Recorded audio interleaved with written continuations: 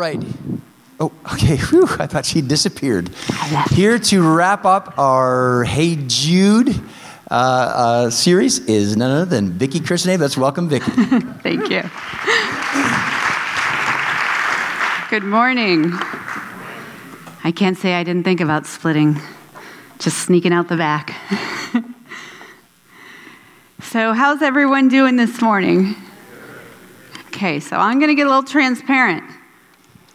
I'm going to have to put my glasses on today because though my font here is at, I think it's 22 or 24, it's still blurry. So now what's going to happen is I'm going to put these on and I'm going to be able to see my talk, but you are a blurry mess. So I can't see if you're smiling, if you're nodding, if you're falling asleep. But every once in a while, if you could just go, woo, or give me an amen, then I know you're listening, you're alive, you're well, and this is all good. So I'm going to have to get contacts or something. This is just driving me crazy. So, hey, I was reflecting back on a celebration that we had here just a couple weeks ago, and I'm referring to the baptism that took place in the church hot tub, as Andrew likes to call it, which just cracks me up that we have a church hot tub, but it's a baptismal. So, baptism is a public profession of our faith in Jesus.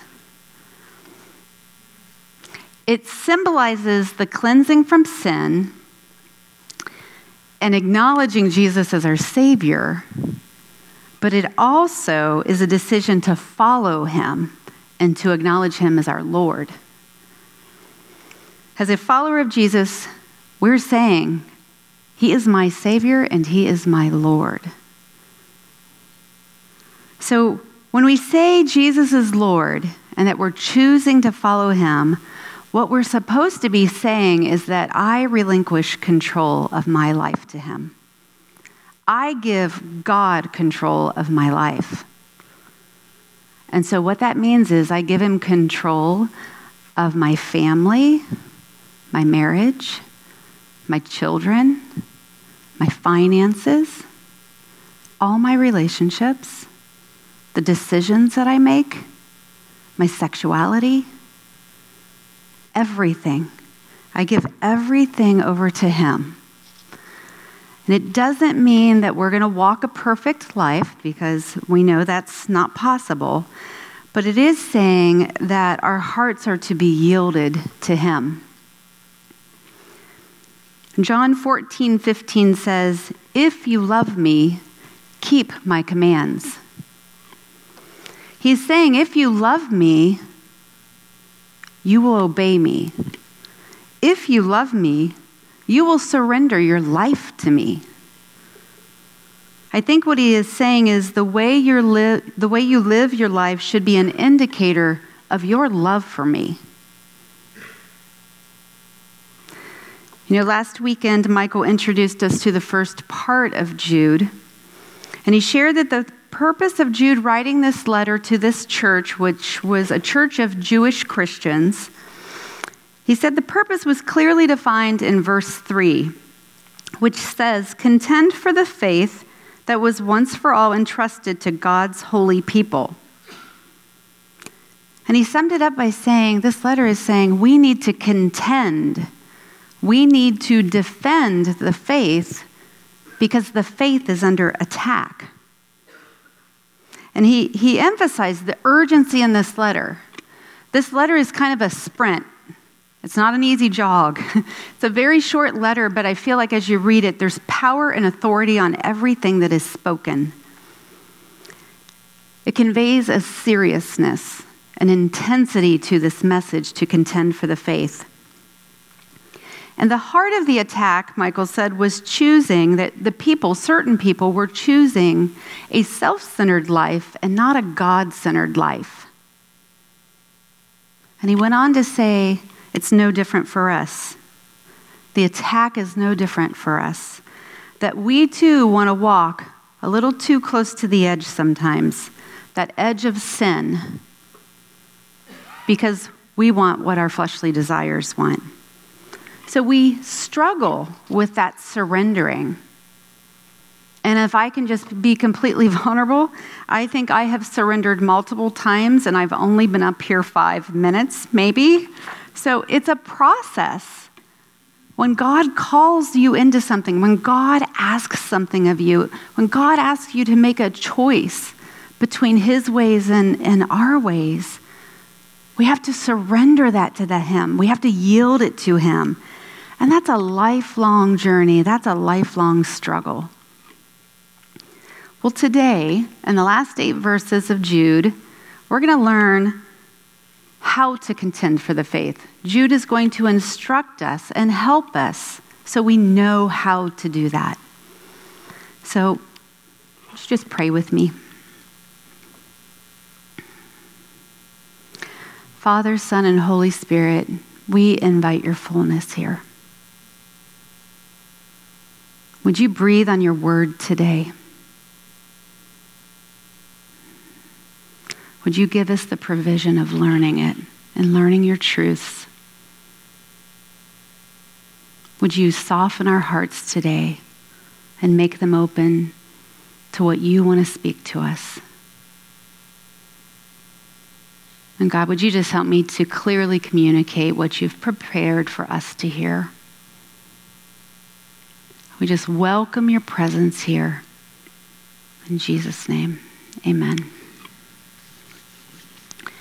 Okay, so we are going to pick up in Jude where Michael left off. So if you want to open your Bibles up to the book of Jude, and if you don't have a Bible, we have some here on the stage and some on the sound booth in the back. It's located in the New Testament, and it's almost the very end. It's the second to the last book right before Revelation. You've probably passed it a zillion times because it's so tiny and so easy to pass up. But we're going to start in verse 17.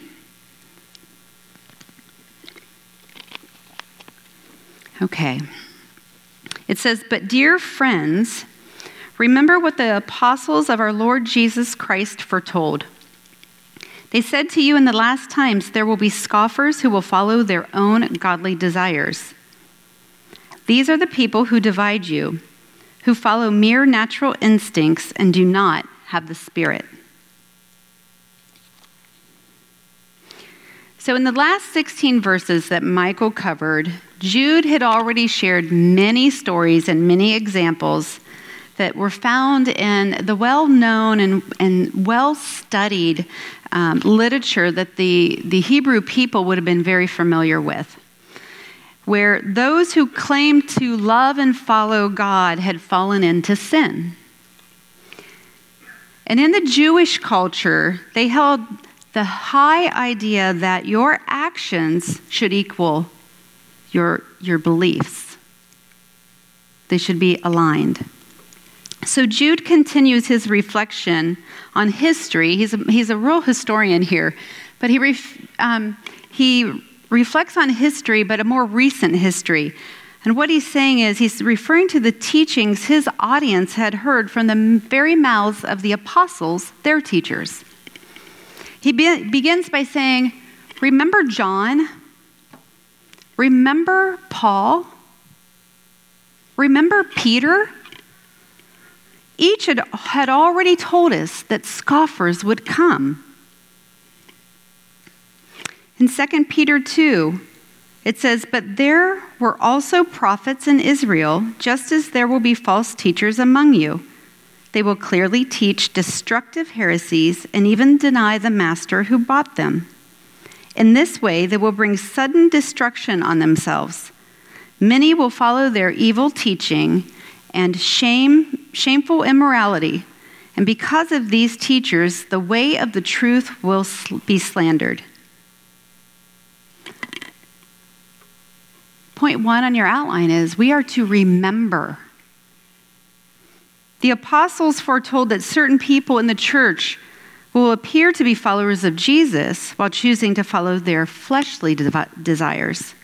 And that by creating division, and by that creating division among the church. So they cave to their own fleshly desires and they deny the Spirit of God, the very Spirit of God. They are using the grace of Jesus as a license to sin. They believe the forgiveness of sin provided through Jesus' death on the cross opens the door for them to just continue sinning. Where sins, our past sins are forgiven, and all the sins we will commit are forgiven, there's grace. Why can't I just live my life as I want? And I want to highlight a few things here that I think are important to draw out of this remembering. First, remembering lessons from history is a good way to awaken us, the church, to the task of contending for the faith. Nobody likes to talk about the wrath of God, do they? But Jude provided many examples of natural divine consequences that come to those who deny or stand against God. We don't like to talk about it. We don't like to hear that, but that's reality. That's truth. You know, our girls play high school soccer, and at each game, they videotape the game. And then they use that tape during practice to not only review good plays or to review goals, but they also review it for lessons learned. They look for errors. They looked for missed opportunities or plays that just failed. It's a teaching opportunity. The goal is to learn from past mistakes so they aren't repeated. I think that's what he's telling us. Remember. Remember and learn and grow, and don't make the same mistakes. Don't make the same mistakes you made last week or last year. Challenge yourself. Also, remembering that the apostles had foretold this will happen, it's going to happen, I think it eliminates the surprise or the alarm. What I mean by that, I was thinking that, you know, our teenage daughters just got their temps. Got to trust a lot on that. I'm learning that, hey, I'm actually a little more calm than I anticipated. It may be all the medication I'm on. I don't know. It's just sedating me. But so we were driving the other day, and one of our daughters, up in our area, the roads are really, really slim and, you know, narrow. And she's driving out on the road, and it was actually the first time she had been on the road, not just a big parking lot. And so we're driving along, and it just hit me. I'm like, oh, there's an S-curve coming up. I got to prepare her for that. And right as all at once we see that yellow warning sign, and she's probably going about 50 miles an hour at this point. And I said, babe, see that warning sign? I said, it's an S-curve. It means it's going to go left, and then it's going to go right. And it's going to be pretty sharp, so you need to slow down, and you need to be comfortable putting your brakes on. And it suggests to go 15 miles an hour, and I'm thinking, how about 10? Maybe we should just try this one at 10, you know, because you're just, So release and control, right? So I thought about that, and I go, that's kind of what this is. It's a warning. Hey, this is coming. Be prepared. Don't go in thinking, I got this. No, go in on your knees going, Lord, I know you got this. Help me. I need you. It provides a confidence in an all-knowing God, not an all-knowing me. Nothing catches God by surprise, does it? He knows what's coming our way, and it reminds us to keep our focus on him and to stay the course. I believe one more thing we really need to give attention to is you'll notice Jude doesn't focus on their poor theology as much as their behavior. There's a disconnection between what they say they believe and how they live, how they behave. You know, our actions reveal our heart, don't they? Our actions reveal our heart. Their hearts were clearly not yielded to God's way. And they were using the grace of Jesus as a license to sin. And that's Jude's real concern in this letter.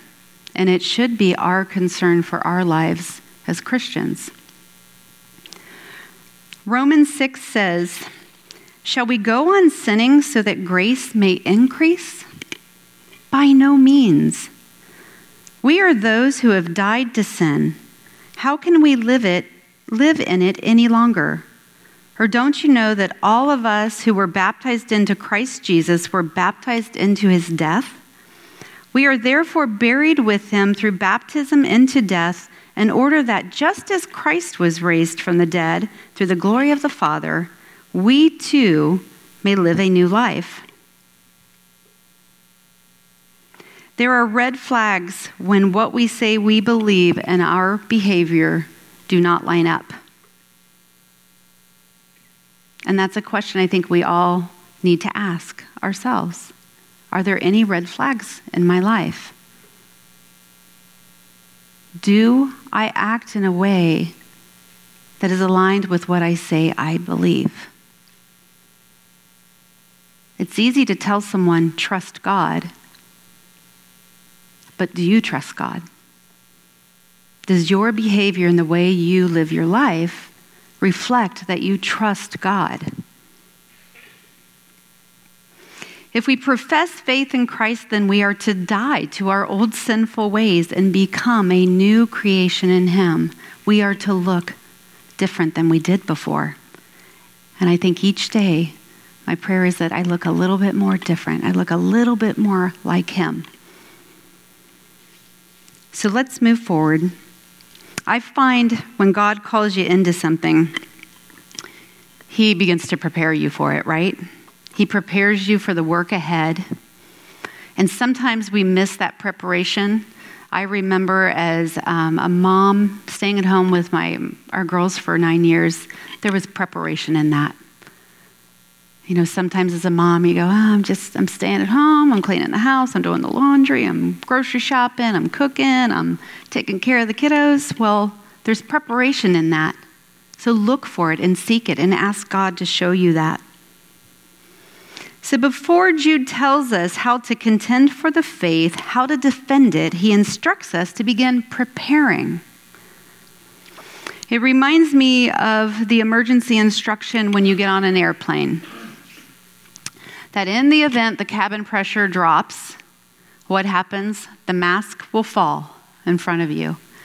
And what do they tell you to do? Do they say, hey, help the person next to you or help the child who can't help themselves? Or do they tell you, put the mask on first? Yeah. They tell you, take care of yourself. They wisely instruct you to care for yourself because in the event you pass out due to the lack of oxygen, you're of absolutely no help to anyone else on that plane. You now become a burden. We first focus on our own personal survival, which enables us to contend for others and to contend for the faith. So before we are able to receive that instruction on how to contend, point 2 is we are to prepare. And we see a transition occur here in verse 20 where Jude has now moved from the past and he's now firmly planted in the present and he is ready to give a command to us. Verse 20, "But you, dear friends, by building yourselves up in your most holy faith and praying in the Holy Spirit, keep yourselves in God's love as you wait for the mercy of our Lord Jesus Christ to bring you eternal life." When you look at the original Greek language that this is written, there is one command that is given in those 2 verses. And it's right in the middle. It's the very first part of verse 21. It says, keep yourselves in God's love. So it would be easier if we read it, keep yourselves in God's love by building yourselves up in your most holy faith and praying in the Holy Spirit. We are to keep ourselves in God's love, in his care. And I mentioned it's a command. It is a command. It means I'm not suggesting this. I'm saying you need to do this. This is not a request. This is an order. This is essential. Keep yourselves in God's love. So what does it mean to keep yourselves in God's love? The word keep comes from the word teros, which means to keep an eye on, to keep something in view, to hold firmly, to attend carefully, or to watch over it. We are to hold firmly to God's love. We are to watch over it and attend carefully to our spiritual health. And it goes on to say, how do we keep in God's love? Well, first, by building up our faith. And I don't know any other way to build up our faith other than reading this book, right? This book, the Bible, we have to read it. We have to study it. One means to express our love or our feelings for someone is through words, right? We may speak those words. We may sing those words to someone. We may write them down in a card or a letter or in a text. God has provided us with words inspired by Him. They're in that book. The Bible is a collection of words inspired by our God for us.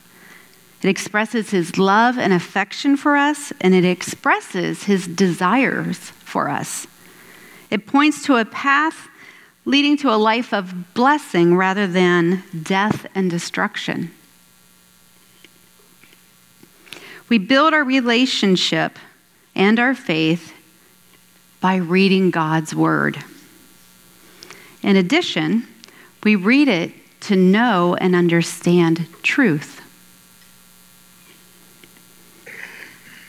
We read it to understand truth so we know how to live our lives. The Bible is our compass, and it's to direct our path. We've already received the warning that false teachings are leading people astray, but you cannot recognize lies if you don't know truth. Now, can you? There are many lies that we often believe, and sometimes we even say them.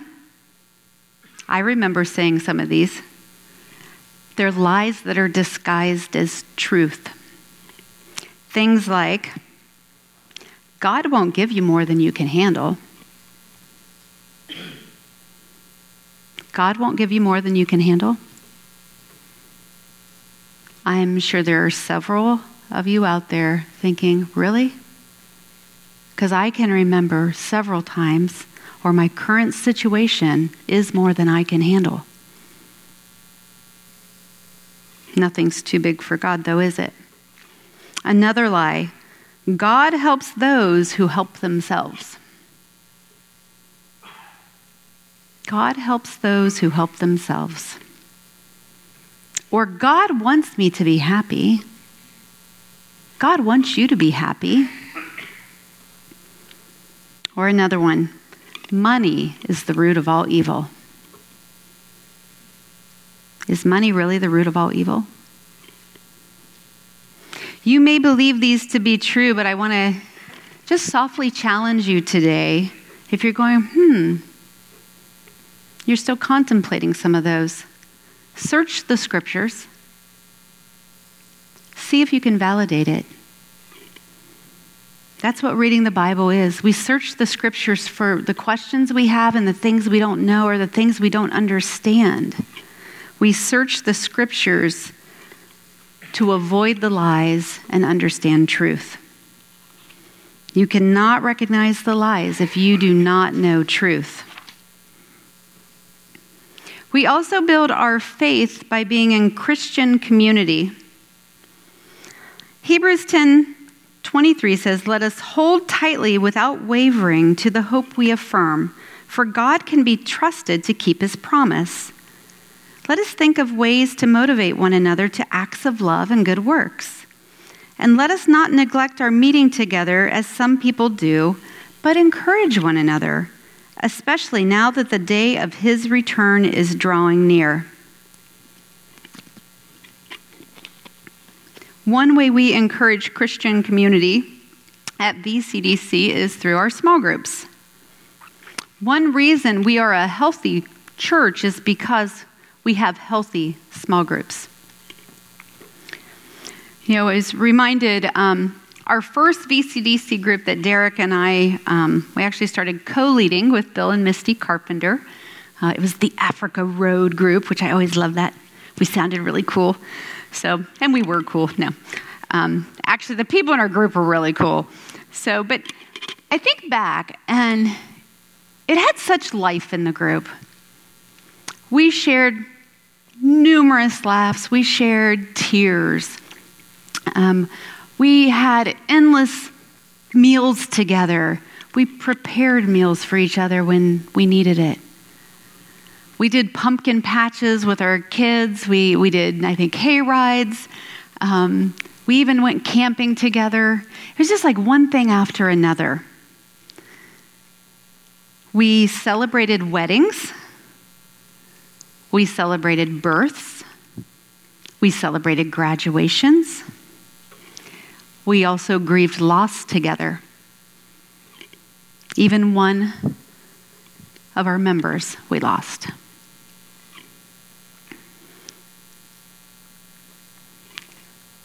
Several of us lost loved ones, and we came alongside each other. We've prayed for children who had gone astray. We prayed for unsaved family members. We did life together.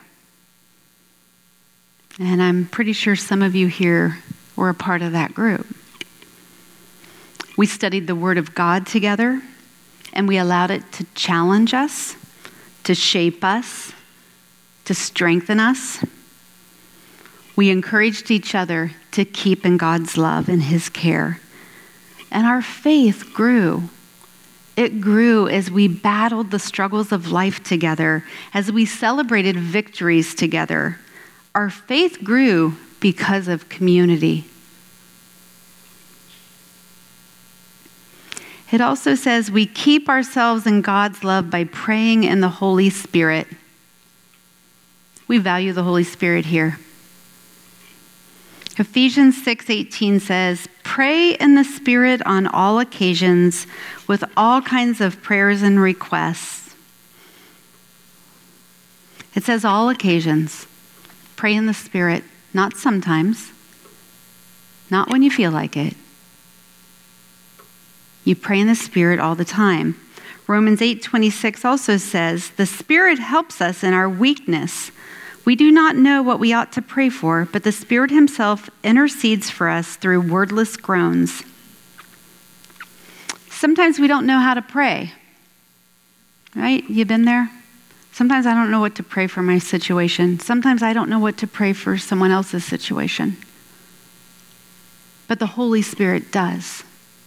And so that's why we pray by Him, with Him. You know, early in your walk, sometimes you'll find that your prayers are requests to God. You're kind of instructing Him what you need. You're praying for your desire or what you think is the right outcome or the right response or what would fix something. We want our loved one to turn away from addiction. So we ask God to help them stop it, to quit that habit. And I believe that's, God's desire as well. But a relationship with God that grows and matures over time, what we find is that when we do pray, we have less words. And we wait for the Holy Spirit to guide our hearts. We wait for the Holy Spirit to help give us God's perspective, His view on the situation, His desires for the situation. We surrender our desires to His will, His purpose, and His plans. We are to pray with dependence on the Holy Spirit and in accordance with God's will. And we learn God's will by studying the Scriptures. Verse 21 ends with, we keep ourselves in God's love, waiting for the mercy of our Lord. Some translations will say awaiting. And that is a verb that infers we do not stop. We continue doing it over and over again. We continue keeping. We continue building. And we continue praying. We prepare to contend when we commit to our spiritual growth while fixing our eyes on our future hope, awaiting for the mercy of the Lord. Hope is a strong motivator for present action, isn't it? Knowledge of a victorious end can encourage hard work in the present.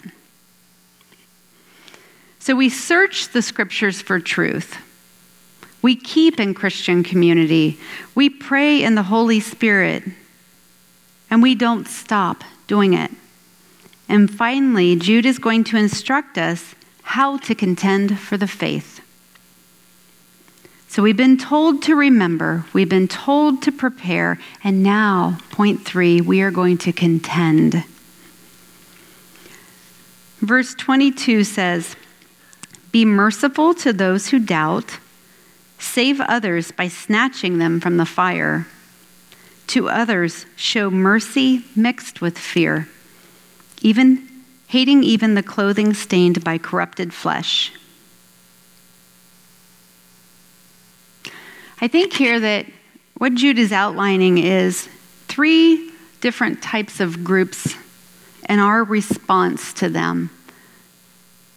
Our response and how to demonstrate the way we are to contend. But I don't believe that we're to read this as an exhaustive list.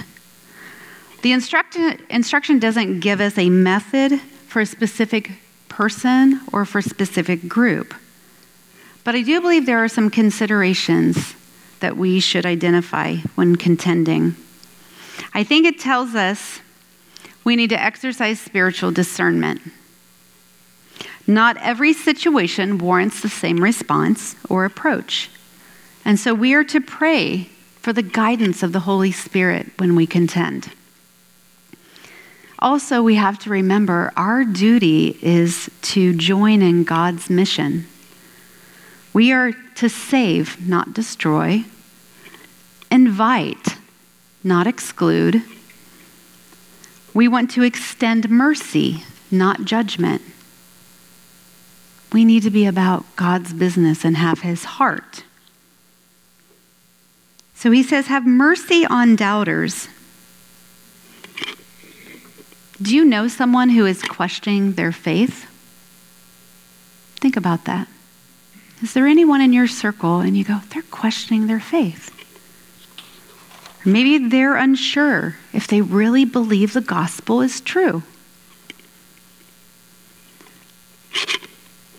When we have mercy, this tells us to welcome those who waver or who are not sure of their faith, or maybe even those who are unaware that there is sin in their life. It says, have mercy. Mercy means care and compassion and love. Ask God to help you love them as he would love them, to see them as he would see them, to allow your heart to be broken for their unsaved soul or the lies that they believe. This is why we are to know what we believe and why we believe it. We are to be ready and willing to come alongside and disciple. You may speak truth sometimes, but we are often given the opportunity and the privilege of pointing them to truth. Do you ever ask someone, hey, do you own a Bible? Or do you ever ask, do you read your Bible? Or what do you think this scripture tells us about God? Or how about, hey, we were just listening to that sermon. What'd you take away from that? What do you think God's speaking to you? Or sharing, here's what I think God was saying to me. And they're often different because God knows our unique situations, our lives. Or how about, I have found that God reveals so much to me about himself when I read his word.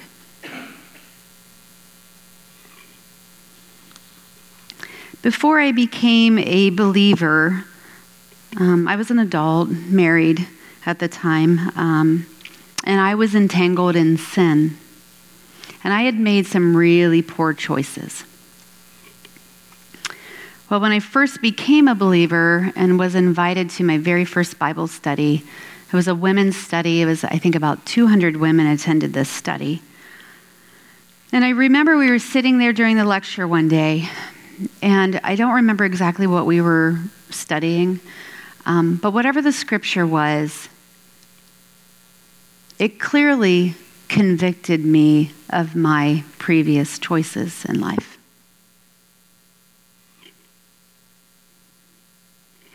It's one of those times where you're sitting in the room and you're pretty sure everyone's staring at you going, do you get it?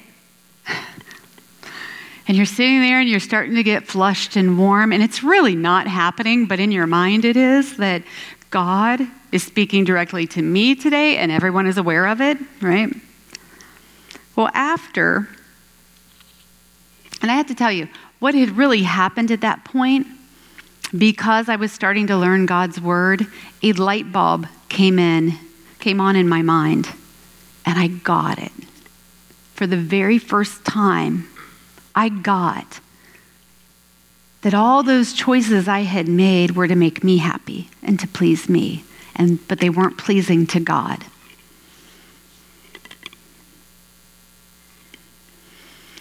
So after the teaching, my friend came over and she sat down beside me.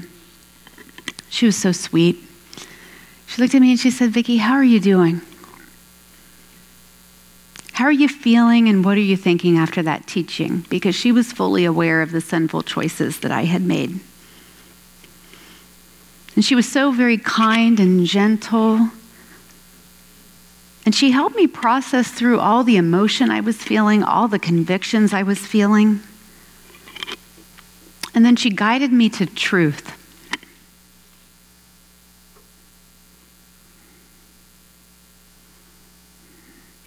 As we talked through it, she assured me of God's forgiveness when you have a repentant heart.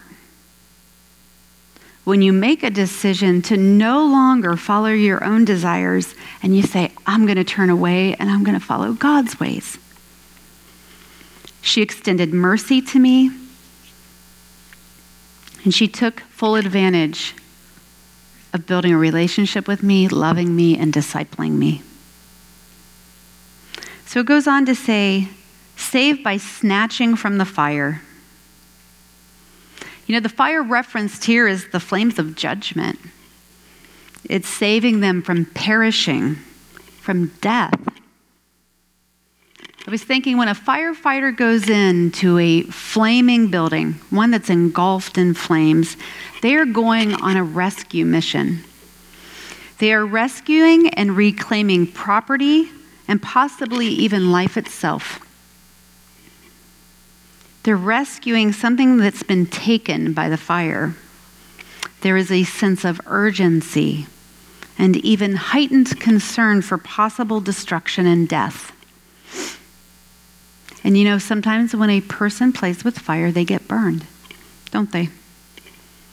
I think back to Michael's example of walking too close to the edge of a cliff. God may be sending you on a rescue mission to snatch someone who is walking carelessly too close to the edge and is about to stumble and fall. This justifies a sense of urgency, doesn't it? Attention when life is at stake. And it may call for a little bit more direct approach than other times. It goes on to say, show mercy mixed with fear. Mixed with fear. I believe we're being given a warning here to be cautious. Years ago, in the first church that our family attended in California, we would have guest speakers that would come in every August from different organizations and just share with us, what they were doing. And one year we had a gentleman come from a ministry he had founded that helps people break free of pornography and sex addiction. They felt called right into the heart of that industry. So they went to Las Vegas and they set up a booth in the middle of a pornography expo. He believed God had spoke to him before going and made him fully aware that there is not only danger for the sinner, but there is risk for the rescuer to slip and fall. Just like a person with an infectious disease, when they're treated, the one treating them runs the risk of contracting the infection. So they went to the heart of this porn industry, but what they felt like the Lord said was, you need to take your wives alongside you. So they did. This was their means of protection against falling into temptation. Fear, this word fear is actually a healthy fear, one that commands reverence. It gives awareness of potential danger. When your small child has a healthy fear of the water, it can keep them from drowning.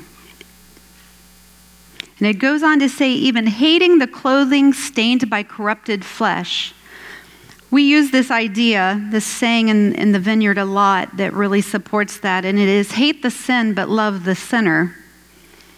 We can hate everything about the sin, everything that promotes it, everything that births it, everything that encourages it. But we are to love people. We are to extend mercy and love, but we are instructed to walk with wisdom and seek discernment with our eyes wide open.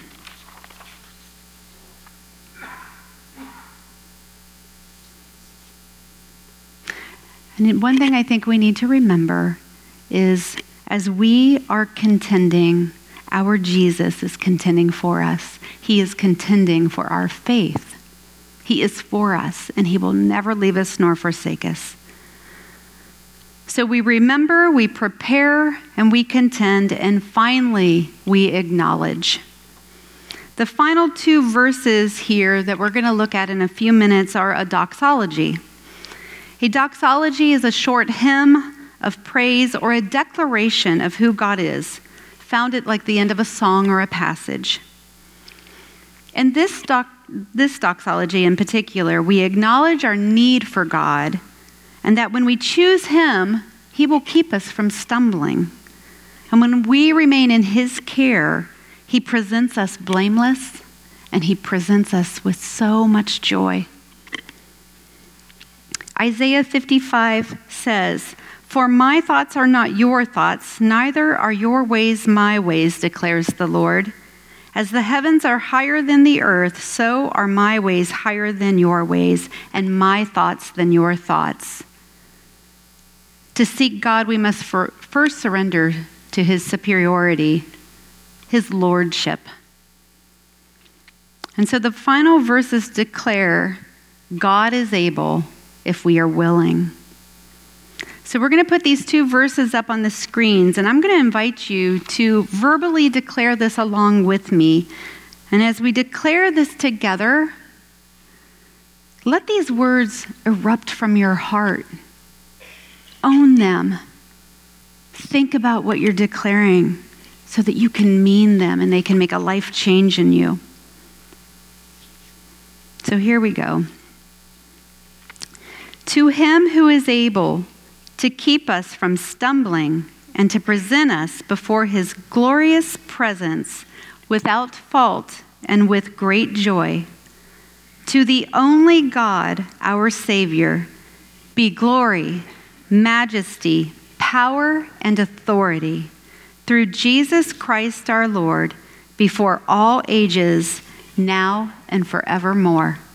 Amen. Would you stand with me?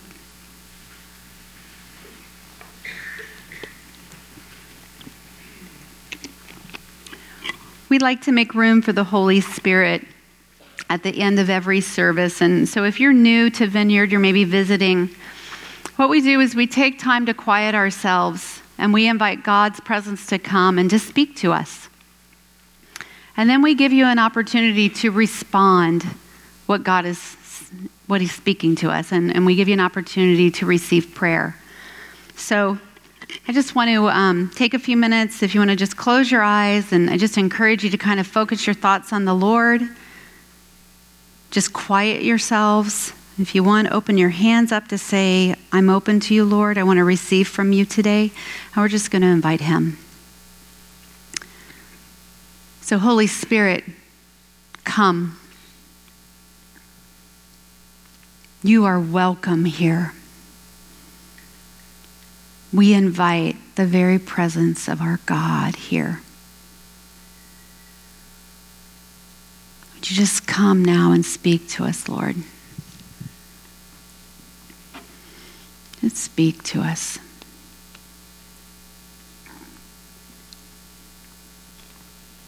Just keep your thoughts on Him. He's present and He's just pouring out over us today.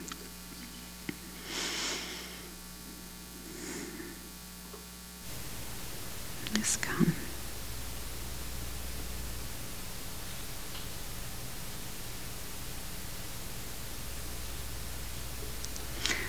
I think the Lord wants to identify a few different groups of people.